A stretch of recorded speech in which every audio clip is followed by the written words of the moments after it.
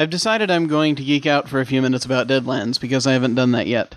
Deadlands, the RPG, is one of my favorite things on the planet. It is a game in the weird western genre, specifically something that crosses horror over with westerns. It's set in the 1870s or 1880s, depending on where you decide to start, which can kind of depend on which edition you're using or which particular adventures you're playing through, if you're playing through the pre-existing adventures, or if you want to keep to continuity or any of that. But in brief, for anyone who's not familiar, Deadlands is a setting in which a bunch of ticked-off Manitous have been summoned back into the world. They happened to show up at about the same time Gettysburg was taking place, and so the bodies started getting up, as they were inhabited by these spirits, and so you had the dead walking around, and that rather delayed the progress of the war. And any time there is a major skirmish, eventually the dead start getting up and attacking, so one has to deal with that. That in and of itself has been kind of hushed up, so not necessarily everyone in the world understands or believes in the Walking Dead, but they are out there. Similarly, there are all manner of supernatural creatures out there, vampires, werewolves, and what have you, but then also you have monsters that are kind of more specific to the setting, like hanging judges, which are the spirits of vengeful, corrupt judges, and rattlers, giant worms, not quite of the Dune variety, but pretty close, that live in the Mojave Desert, or in the Badlands, or in the salt flats of Utah. You have things like jackalopes living out on the prairies, living tumbleweeds, living scarecrows, and all manner of things like that. You have the USA and the CSA as two separate countries. You have a couple of collectives of Native Americans who have forged new nations because they have access to magic of a spiritual nature, as do any other number of people or cultures within people or subcultures or what have you that believe in and practice magic, or the working of the will, or whatever you like to call it. You have hucksters who learn spells from the Book of Hoyle. You have mad scientists running around who have discovered this wondrous new mineral called ghost rock that can burn, I believe it was at least 100 times, if not 1,000 times hotter than coal, and lasts for much longer, and as a result you have all of these sort of steampunkish devices cropping up, and the scientists who build them, whose ideas for these contraptions seem to come from the ether. You have preachers running around who have gained access to some sort of holy powers, much in the same way that shamans have, and much in the same way that the Hungan, the Mambo, and the Bakor have as practitioners of voodoo. And you have enlightened martial artists out there who have gained greater abilities of an almost supernatural nature, or a blatantly supernatural nature. And you just have ordinary gun or axe-toting folks out there trying to push back the darkness, or keep it under wraps, depending on who they are and what they're doing. It is a lot of fun.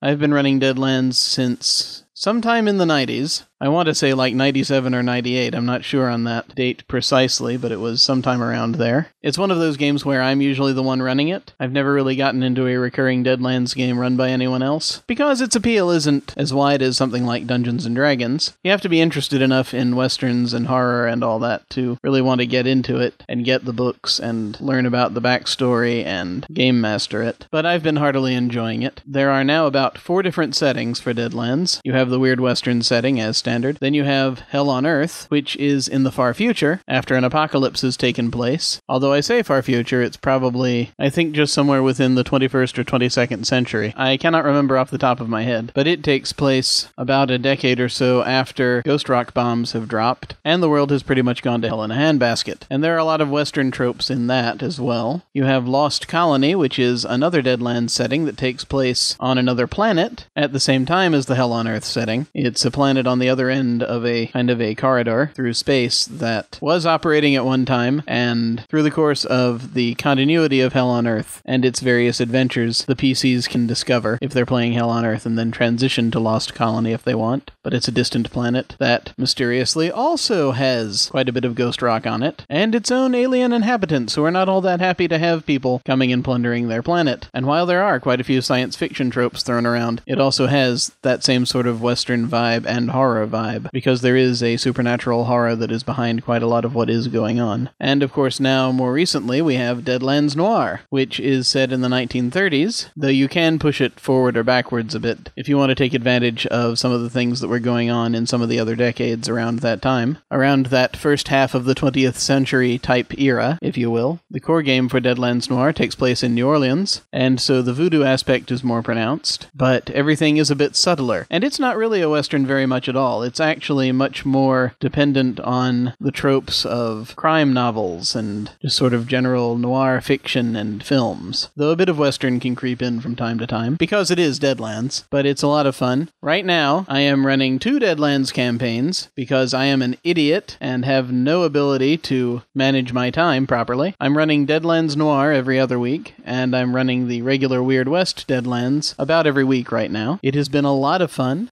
For folks who may be familiar with Deadlands and its products, my regular Weird West campaign started its first chapter a few years back with me putting information from a bunch of existing adventures into a blender, along with stuff about the characters' backgrounds. It included, among other things, stuff from the dime novels Independence Day, Night Train, and Worms, and I hung it all on a backdrop of backstory from the Black Circle. And that chapter of the game was one that I called Black Circle Square Dance, and they seemed to have a good time with that. And I also took some of the information and background material from Last Sons and incorporated a bit of that in there, keeping in mind that the events hadn't really happened there yet, and that first chapter of the campaign was set in and around Dodge City in mid-1879, but I left openings there so that I could run stuff from the Plot Point campaigns that they have out for Deadlands and are going to be coming out for Deadlands, and that was a lot of fun and worked out quite well, because now what I'm doing is I'm running them through the Plot Point campaign The Flood, which takes place out in California, specifically the Great Maze, which is the western coast of California, so called because in the setting a number of years back, very powerful magic was employed to cause a gigantic earthquake and drop rather a lot of the coastline into the ocean. That left a maze of canyons into which the Pacific Ocean poured, and also in which many rich veins of ghost rock have been found. So you have a little mini-war going on between a lot of different factions with their ironclad ships and steam submersibles and what have you in the Great Maze. And they're out there right now trying to find a way to defeat the Right Reverend Grimm, who is the head of the Church of Lost Angels, and the main bad guy of that Plot Point campaign. And the thing that I like in general about Plot Point campaigns is that the way that they're written kind of complements to a certain extent the way that I GM, because I can quite easily just add the stuff that's going on in those campaigns to my general blender of madness and just sort of see where the players go. And if they touch on the stuff, great, it becomes part of the plot, and if they don't, if they go in other directions, then that becomes the plot. But there are some nice things one can do to interweave all that. For example, one of the players decided to give me a wonderful gift by deciding that his character had amnesia, so he is largely a blank slate. There are things he defined about the character, but a lot of his background is a mystery, and he's perfectly willing to discover what his background really is in-game. So as a further example, in our last session, we were getting into some areas in which it is advantageous to the party if they are able to speak Cantonese, or if at least one member of the party can speak Cantonese. There's a city in the maze called Shanfan that was founded largely by refugees from San Francisco after the big quake hit, and during our last session he was going around trying to find information and ended up speaking to an older gentleman. They had a perfectly pleasant conversation, but at the end of the conversation I told him he suddenly realized that he'd been speaking Cantonese this whole time, when he'd had absolutely no inkling beforehand that he had ever been able to speak anything other than English. So that was a lot of fun and led to some interesting role-playing moments as he discovered yet another thing about his character. Now, I'm also having a lot of fun with my Deadlands Noir campaign. With that one, I once again took the Plot Point campaign, this one being the one that comes with Deadlands Noir in the core book called Red Harvest, and I've mashed that up with some of the adventures in the book and the separate adventure that came out for it, the old Absinthe House Blues, and with a bunch of stuff from the PC's backgrounds. And once again, I've put that all in a blender, and I'm sometimes referring to that campaign as Red Harvest Hoedown, and that's also a game that's a lot of fun. I may talk more at length about it in a future post/episode/whatever these things are, if you want me to. But for now, I'll just say that there's kind of a countdown going on as they get closer and closer to Halloween, 1935, and they've been getting attacked by a lot of evil mimes who have strange telekinetic powers, some of them, and who explode into confetti when they kill them. And where they are in the campaign right now, more and more people are going missing, and time is running out. We've got less than a week in-game left till Halloween, so that'll be fun to see that culminate. But in general, I think the thing that I like about these settings is kind of their mashup nature. I've liked the idea of putting crime/noir fiction together with horror and fantasy ever since I saw the movie Cast a Deadly Spell years ago.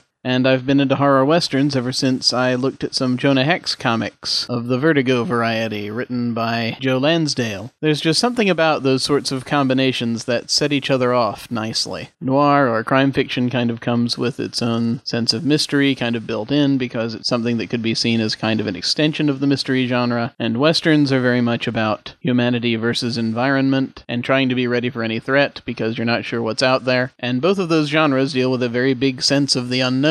You get the feeling that anything could happen. And so when you add elements of the supernatural, it actually kind of fits pretty well, at the same time bouncing off of people's normal expectations of the genre. In an introduction to one of the Deadlands fiction anthologies, Joe Lansdale himself, actually, who was invited to pen the intro to one of those volumes, said it's kind of like the effect of a sweet and sour sauce. They're interesting tastes by themselves, but together they're kind of odd, but also interesting in its own right, in the new flavor they create. And having just at least paraphrased Joe Lansdale, I think I'll end on that note, because that note is higher than any other note that I could probably end this with on my own. If you have had experience with Deadlands in any of its forms, let me know. Let me know what you think of it. But for now, I'll see you all of a sudden. Take care.